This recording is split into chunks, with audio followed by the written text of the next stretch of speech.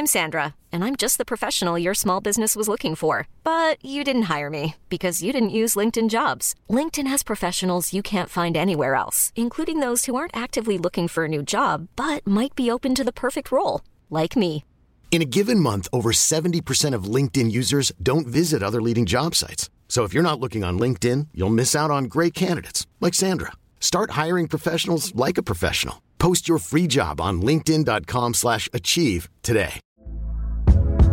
Hey there, it's Michelle Norris. I'm host of a podcast called Your Mama's Kitchen. When I travel, I'm usually looking for a way to find a taste of home when I'm not at home. And one of the things I love to do when I am at home is entertain. And Airbnb allows me to do that. When I was in California recently, I rented a house that had a great kitchen. And when we were sitting around the table, we were all thinking, we're in someone else's house. Someone could be in all of our homes as well.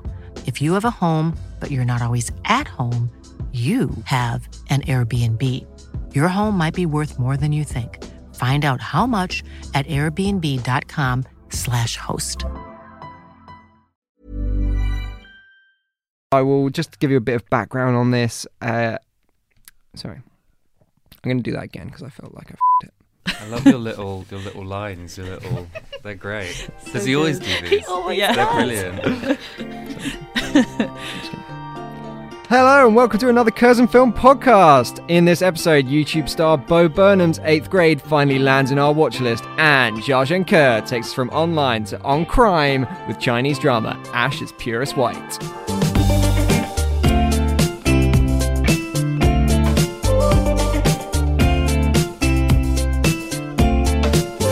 Hi everyone, Jake here. How are you doing? Hope you're well. It's Friday, it's early, and we're just about to podcast. Thank you for listening. Whilst you're here, smash that subscribe button, and don't forget to give us a like. For this episode, I've teamed up with some of my favourite influencers. We've got Ella Kemp. Good morning. Caitlin Quinlan. Hello. And to give us some unique insights into the world of filmmaking for YouTube, we have Bertie Gilbert here as well. Online to on crime. Okay, that's enough of that. Oh, okay, wow. That's it. You're never never getting that voice again. This just gets better Yeah. and better. Okay. All right. So it's lovely to have you all with us here to talk about these two films. Bertie is going to give us some interesting insights to the world of YouTube and filmmaking for it, which are going to tie in wonderfully to 8th grade in just a bit. Now, before we burn through Bo's debut, our fire starter this week is Ash is Purest White. Caitlin, can you tell us a little bit about this one, please? Yep. So this is the latest film from Chinese director Zha Zhen Ke. We followed Chow, who's a loyal girlfriend to a mobster, Bin, who is set to take over control of the kind of local gangster crime ring in this old mining town. But as Bin faces kind of attacks on his leadership, Chow is forced to protect him and goes above and beyond to the point of serving time in prison for him, soon realizing that actually she's going to get little back in return for her effort. So this is not your average revenge tale, but it's kind of a cool observation of a woman learning to live with the harshest realities in an ever-changing nation. Yeah. And it's a bit of a beast, isn't it? I think it's 150 minutes. Yes, it's a bit of a long one. Big old film. Yeah, and not just in its length, but in its scale as well. I think this covers 18 years. It's set divided up into 3 chapters. I think 6 years apart, or 6 and then 10 years apart. And it's Tao Zhao who plays Chow, who's the kind of through line throughout that. Although we have Bin is very much a character throughout, she's our guide through this, and it's quite a transformative performance from her and through Bin, really, because of the situation he ends up in that final act. But I think this is definitely going to be a tough one, particularly with what's out at the cinema this week. We're not afraid to admit that there is maybe perhaps another epic film out this week as well. Competition. Maybe. Yes. Maybe. Why is this film not a slog? What is the reason that people should be seeking this one out? Well, I think Chow as a character is very watchable. We're kind of following her through this story across this period in her life and this sort of period of growth and change. And really, she's a character that's worth rooting for and worth kind of just worth watching, really. We're kind of guided by these emotions of anger and, resentment and just this sort of revenge narrative that she's kind of undergoing. But there's something really kind of moving and quite affecting, I think, about the sort of changes that she has to go through and this sort of world that she's forced to sort of re-enter after a time in prison, that shows her, just how quickly China as a nation and as a society can change, and how sort of fragile her role as a woman and as a sort of wife or girlfriend and as a leader, I suppose, kind of comes into conflict, which I think is a really interesting kind of thread to follow. Yeah, I mean, you mentioned this background of the changes in China at the time. This is happening at the turn of the 21st century, and it's very much a time that China is beginning to embrace capitalism. And I think her story very much holds up as a reflection to that attitude to capitalism through China over the last 20 years. Yeah, really. And I think if you've ever seen any other Zhao Zhanke films, then you'll kind of see these recurring motifs and threads in Ashes, Purest, White that kind of look at how, as Jake says, how Chinese society is developing and how lots of kind of rural areas or mining areas are being demolished or taken over, flooded, for example, in order to build these kinds of metropolitan infrastructures and these cities. And there's a lot of social realist frustration, I think, within the film that's kind of mingles nicely with this crime narrative, which is a bit sort of thrilling to watch, but is really layered and sort of intricate, I think, in what it's really sort of saying about the way these people interact in their world. And as I say, how it's been changing.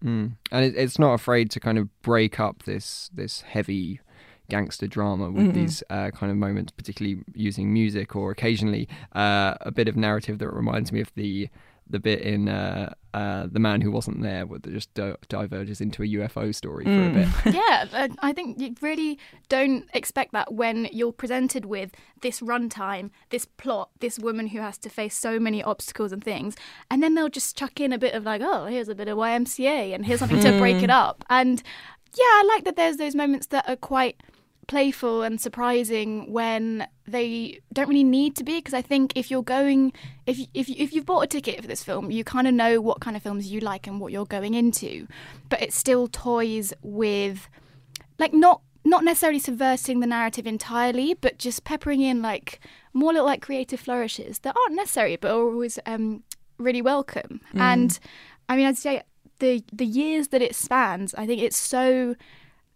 necessary to have that many years to justify kind of the length and weight of the film. I don't know why the film in my mind is Boyhood, but when you've got lots of years, I think, like maybe I do need 3 hours to cover 12, 18 years. And it does really amp up that frustration, I think, and that sort of resentment of what's happening to her. And I also think, as well as the kind of music and the dancing and things like that, as a character, she's quite funny, and she has a lot of really brash sort of quips that she makes, and the way she sort of manipulates her way back into this world that she's been excluded from is just great. And I think there's something really, really kind of empowering and fun about a lot of what she does, even though it is a fairly long film. And as Ella says, it does cover a sort of a vast expanse of time and space, but it's really beautiful. I think it's definitely visually stunning, I think, as well. Well, and because that chaptering and the change in eras, it does keep gives it a kind of pep, and it gives you a bit of energy with each of those changes as well. It's not like you're just laboriously slogging it through all in the same place at the same time. It's that kind of thing that gets you through the film as well. And as we mentioned, terrific central performance from Tao Zhao as well. Hiring for your small business? If you're not looking for professionals on LinkedIn, you're looking in the wrong place. That's like looking for your car keys in a fish tank. LinkedIn helps you hire professionals you can't find anywhere else, even those who aren't actively searching for a new job but might be open to the perfect role. In a given month, over 70% of LinkedIn users don't even visit other leading job sites. So start looking in the right place. With LinkedIn, you can hire professionals like a professional. Post your free job on linkedin.com/achieve today. Hey there, it's Michelle Norris. I'm host of a podcast called Your Mama's Kitchen. When I travel, I'm usually looking for a way to find a taste of home when I'm not at home. And one of the things I love to do when I am at home is entertain. And Airbnb allows me to do that. When I was in California recently, I rented a house that had a great kitchen. And when we were sitting around the table, we were all thinking, we're in someone else's house. Someone could be in all of our homes as well. If you have a home, but you're not always at home, you have an Airbnb. Your home might be worth more than you think. Find out how much at airbnb.com/host. And I think maybe for fans of recent film Burning might be one to seek out. For those that might have seen that, come and check this one out. But do try and check it out in the cinema if you can, because as we said, visually it's quite stunning as well. So it's well worth seeing on a big screen. And as you said, there's not much out this week. Why not? There is no other 3-hour film in the cinemas worth seeing. So that's Ash's Purest White. Now it's time to see whether 8th grade gets an A grade from our team. Now this is the debut from Bo Burnham as a director. It's about 14-year-old Kayla. Who's played by Elsie Fisher. She makes YouTube vlogs in her bedroom. She's encouraging others to be yourself. But that's something that she struggles with. How ironic! She was even voted most quiet by her classmates, something I sadly never was. The film follows her in the last week of class before graduating to high school. This has taken a very long time to get here into UK cinemas, but we're very happy that it is finally here. We will start, I think, let's start by talking about you, Bertie, because there's a reason that we've got you here today, other than your fantastic film criticism. Yeah. Can you tell us a little bit about your background? Yeah, so hello, I'm a filmmaker, but my sort of background is pretty unconventional. Since I was 16, I've been making and posting short films predominantly on my YouTube channel, and it's only in the last year or two that I've kind of started to make stuff outside of YouTube and veer into more traditional media, which is why Bo Burnham to me is such an inspirational figure, because a lot of my peers who've done stuff on YouTube and in the kind of online space, there is a sort of sense, especially if you want to be a filmmaker, there's a sense that YouTube is a sort of a jumping off point. It's sort of it's a stepping stone, but you really shouldn't put all your eggs in that basket.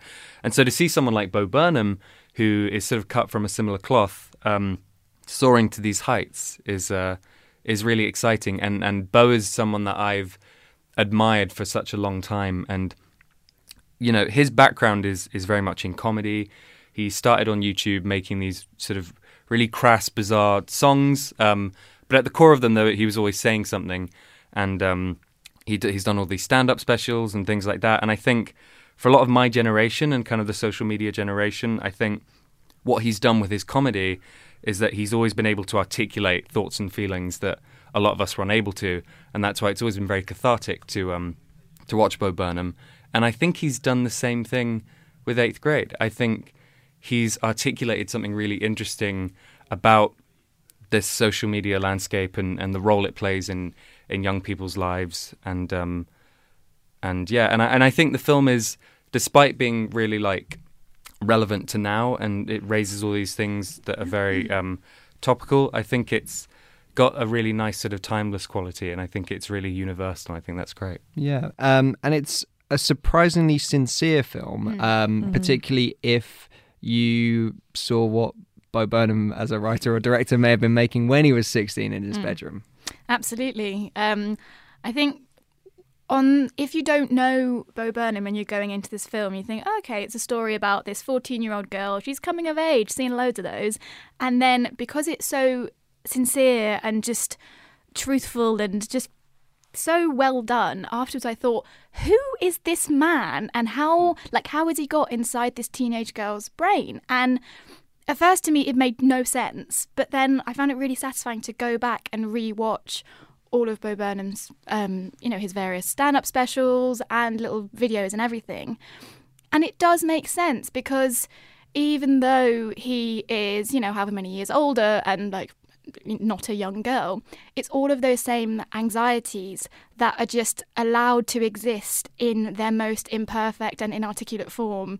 And in a really unapologetic way as well. He doesn't hide anything, from the way that she stammers over a sentence, that will never be edited over or started again, from the way the opening scene when she's aggressively putting makeup on her face, and then throughout you're like, well, she doesn't have perfect skin, but that's no one does when you're 14 years old.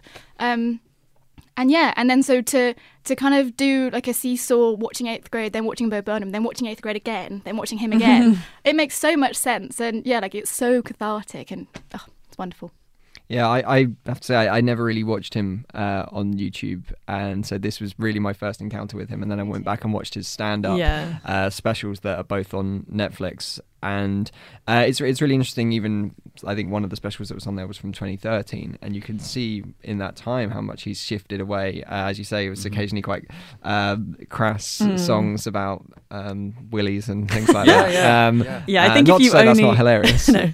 If you only had a kind of if you hadn't really sort of watched Bo Burnham in depth, and you only had a vague idea of what his comedy was, but you knew it to be this kind of crass, slightly vulgar, and I think if you go into 8th grade with that sort of faint veil of understanding, but you'd also be so wonderfully surprised at sort of just how wholesome and lovely this film is, and then go back and watch his other stuff and realise actually it's been there all along. Yeah, well, I mean, when I first heard that the Bo Burnham had done a feature film, I think my mind immediately kind of pictures some sort of Judd Apatow-esque comedy. But as you said, when it came out, it really did start to make sense. And I think on the topic of, you were saying Bo Burnham isn't, a 14-year-old girl and things like that. You kind of wonder what his relationship there is and how he relates to that story specifically. And I think something that's really fascinating for people who kind of got their career started through social media or have kind of existed online in a significant way is, young girls are so vocal online. And I'm sure Bo Burnham has so many young girl supporters and fans and things like that. And so I wouldn't be surprised if over the years he's developed an interesting kind of affinity for those people. And especially if they're connecting to him through social media, I think, I don't know, I think when I watch it, I can see her as being someone that perhaps represents to him, all those young women who've been watching him and have just been kind of existing on social media in such a significant way. And I just think, like I said, the film is really universal, and the film is so kind of watchable, and I think there's something in there for everyone, and I think we can all relate to it in some sense. But I also think it touches on something about, the world just keeps coming up with new ways to make young women feel inadequate, and I think he told that story in a really earnest, honest way. And I think it's great that there's nothing, he's kind of acknowledging that there might, this generation have grown up with social media, and it's been there since they were born, maybe, depending on exactly what age they are. But there's this understanding that really, as a generation, they're not wholly different from any other generation. They just have various different tools at their, available to them.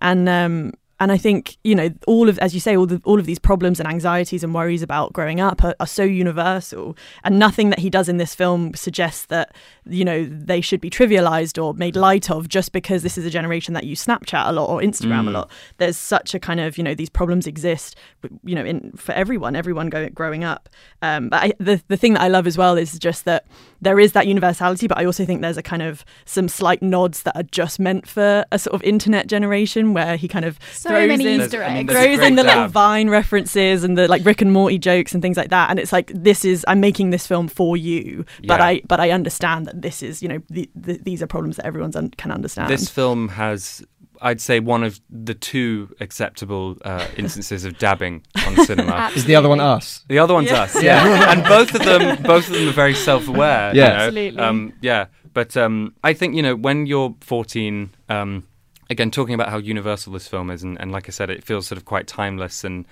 I feel like would still be relevant 10, 20 years from now. And I think when you're 14 and you have all this expectation on you, regardless of whether social media was a thing in your life, I think you want to isolate yourself. And I think in this film, social media, because on paper we're more connected than ever, but it really does breed this kind of isolation. And so then, it's just this new way that idea manifests itself in these people's lives, and arguably makes these young people's lives even more difficult, and even more. It's even easier to compare yourself to others when you have this stream of just constant, artificial experiences. And things like that. I mean, like perhaps in the John Hughes films of the 80s, people would be picking up the phone to talk to each other, and you'd at least have someone's voice on the other end of it. What's quite hard to watch in this film is the silences that come between communication, because this is a generation, and I'm certainly a fool to it at times as well, where I would rather text or email than actually pick up the phone to talk to someone. Me too. And Kayla could, in theory, talk to these people, and instead she is just presented, as you say, with silent faces on a feed of people having a good time, and then unresponded messages. She tries. She tries to talk to them so much, and you can see her trying in every different way as well. Like, it's not like the whole film is her trying to be herself and trying to be a normal human being, whatever that means. And she goes at it through so many different ways. Like, she'll go at it scrolling on Twitter, and can I just say, they created every account for real. And there are no screen replacements at any point. They were so determined to make everything real, because screens are so vital. Oh yeah, come on! Every time you see a fake version of Google or Facebook, or something, so and even the reflection on her jarring, face, everything's real every time. That's and you can tell that Bo Burnham, he really wanted to learn. He obviously knows he was born on the internet, as a lot of us watching it are, but he also really wanted to learn from the people he was working with. So apparently, a lot of the messaging scenes at first he was doing them on Facebook, and then Elsie Fisher, the actress, was like, no one uses Facebook anymore, and that's why they switched it over to Instagram. And he's got all these things where you can tell it's a really collaborative process, and he's been asked lots of times, why was it a 14-year-old girl? And you're right, he was saying that after his stand-up shows, lots of girls would come up to him and be like, you really see me, you understand me. And at first he thought, how, and this is insane. So that. And then also he was saying that when he was doing his research and wanting to find a character to write about, because he said at first he just wanted to make a film about the internet, which he thought there really hadn't been a good one that had been made yet, which I'd agree with. Not the Emoji Movie? No? Close second, yeah. And he was looking through YouTube for these young teenagers talking, and the line he always used was, boys were talking about Minecraft and girls were talking about their souls. Bertie, discuss. Yeah. Well, I mean, I literally, when I was 13, I made a handful of Minecraft videos, so I totally get that. I mean, and it's interesting, a thing that me and a few friends have done a few times is on YouTube you can filter, when you search something, you can filter it based on when it was uploaded and things like that. So if you search my first vlog and filter it by most recent, you'll get these videos that have been uploaded minutes ago, and it's always exactly like Kayla's vlogs. It's always these kids rambling, and often it's pretty incoherent, but you can really see this attempt to as we say, sort of be yourself and present this sort of this artificial version of yourself. But to what you were saying about how throughout the film she's trying desperately to communicate with people, and she's trying desperately to talk to people, and she's trying to figure out what is, because she wants to be herself, but also she does want to please absolutely everyone and live this full rich life of friends and things like that. And the moment that I just adore in the film is at the end, when she walks straight past the cute kid with the amazing eyes. That, and every Voted time best eyes. Every time we meet him, it's so funny the way it's cut together. It's brilliant. Yeah. But the way she walks straight past him and just speaks to that girl in her class who's always quite mean to her, and she just says, "I've been trying to talk to you," and you just don't really respond, and I just think it's kind of rude. And then she gets on with her life, and then even the chicken nugget dinner. Oh my god! Please. Weirdly, that scene, it's so funny and endearing, but it made me feel very emotional, because I feel I think like it's the most wonderful thing. Yeah, well, just to give it some context, there's a little boy who kind of is also kind of at the back of the class type lad, and played by Jake Ryan, and he's absolutely wonderful. Follow him on Twitter. He is a little dream, and Bertie, you gave us a little surprise fact about he's him. He's the same kid as the kid in Inside Llewyn Davis, who I believe drinks some milk or has some cereal haven't seen that film in a while, but he consumed something. Yeah, and arguably he's developing that performance now from milk, not just milk and cereal to chicken nuggets. And so him and Kayla have this wonderful chicken nugget dinner. Yeah, and it's just the loveliest thing in the world. It's we talk about this catharsis, and it's really the crystallization of, by the end of that film, after speaking to her dad and all that stuff and everything she goes through, it's the crystallizing of dropping that veneer and kind of removing that expectation, that desire to grow up, that desire to get on with your life, to leave 8th grade, to do all this stuff, to allow yourself to have a chicken nugget dinner with this weird kid who you met at a swimming pool is just, it's incredible. Do you think he's weirder than her?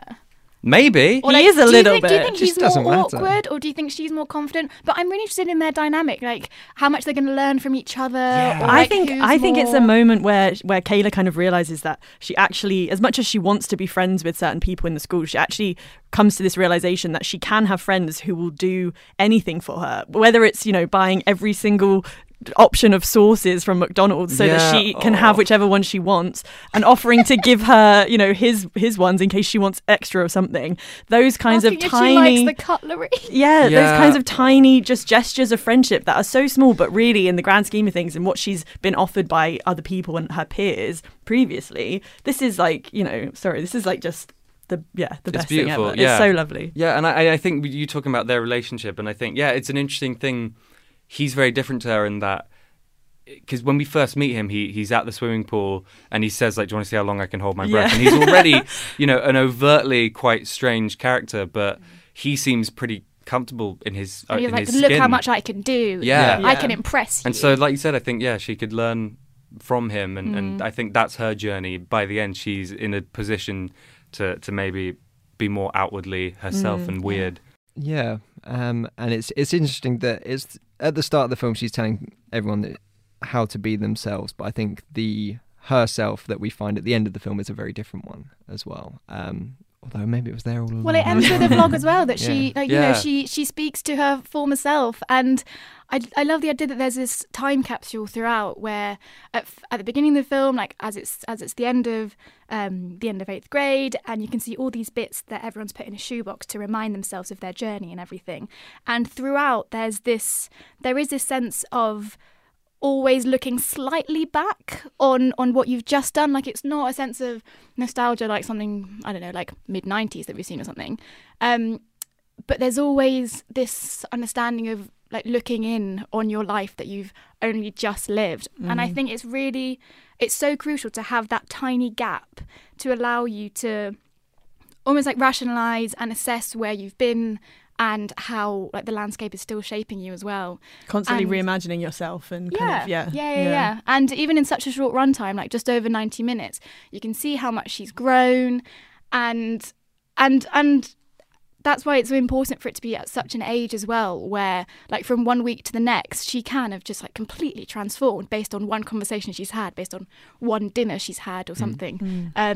It's magic. It's a magic age. And I'm so glad someone's finally like taking it completely seriously without making it this thing that you're really going to cry over and that will traumatize you. Because like that's happened before. Like there have been serious roles for young kids and all of that, but it tends to be really, really tragic or dramatic or really, really funny, or they're the side characters. And I haven't seen many films that strike that balance of being taken extremely seriously but without muting any of the like quite really ridiculous emotions and over-the-top feelings that we have, but that are allowed to be like as over-the-top as they are. I think it's such a refreshing story, and actually I think a couple of podcasts ago when we were talking about mid-90s and some of the issues I have with that, I think what Bo Burnham does here really is quite revolutionary in terms of this coming of age story. And for me, it's the kind of refreshing and new narratives that we really need to see in these kinds of stories, and talking about teenagers and life on the internet, because it occupies so much of our public imagination now, and our attention is all about being safe online and how children interact and things like that. And this for me really just is such a wonderful film to capture that. And it's just such a valid experience. And I think in general there is a sense that, these kind of 13, 14-year-old girls aren't taken entirely seriously. And what we see is the version they put of themselves online, which, as we know from this film, isn't fully authentic. And perhaps if you look deeper, it exposes more and reveals more about what they're experiencing through social media. So like you said, it's so refreshing to see a film where that plight is just utterly respected. Because I don't know, those young women play, I don't know, a huge role in society, and again, especially social media, and it's such an interesting thing to tackle. And like you said, I'm so glad it lives somewhere now. Yeah. All right. I think sadly we will have to wrap up there, but we could go on forever. I know we haven't mentioned the cinematography from Andrew Wader, which is phenomenal. This Gordon Willis style paranoia feeling to it, and Anna Meredith's amazing score as well. Go and seek that out if you can. We'll be back for 8th grade part 2, the Chicken Nugget Diaries. And I hope we will. I really hope we will. It would have been 9th grade. No, what would it be? Ninth grade. Ninth grade. 9 comes after 8. Yeah, okay. 8.5. Yeah, maybe. Summer vacation. Yeah. All right. School's out. So you can see 8th grade and Ashes Purest White in cinemas this weekend. If you don't fancy going out to the cinema, you can always watch something on Curzon Home Cinema on your very own sofa. We spoke about Loro last week. That's the new Paolo Sorrentino film. That's on there. But one pairing to 8th grade that I've picked out is The Diary of a Teenage Girl, which is very much a coming-of-age story for a young girl, not of the Snapchat generation. Absolutely. Any fans of that one here? Oh, so Yeah, much. It's a so great much film. love. Yeah. Again, I think it really takes a young girl's coming of age very seriously and treats it with a lot of respect and maturity. Yeah. If you've got any thoughts on 8th grade or Ashes Purest White, you can email us at podcast@curzon.com for next week's show, or tweet us at Curzon Cinemas. If it's your first time listening, do subscribe to this show. We're on iTunes, Acast, Spotify, wherever you get your pods, we will be there. And whilst you're there, if you could leave us a review, a star rating, a comment, that would be absolutely wonderful. And if you want to keep up with all of us here, you can follow Caitlin on Twitter at CSA Quinlan. Ella, At EFE Kemp. and Bertie, you're on Twitter as well. Yeah, it's at Bertie Gilbert, but all the vowels in Gilbert are gone. Just search Because Bertie. you're cool. Well, no, someone took... Anyway, just search. You'll find me. Just search my name. All right, and I am at Jake H. Cunningham. Thank you so much for listening. Farewell.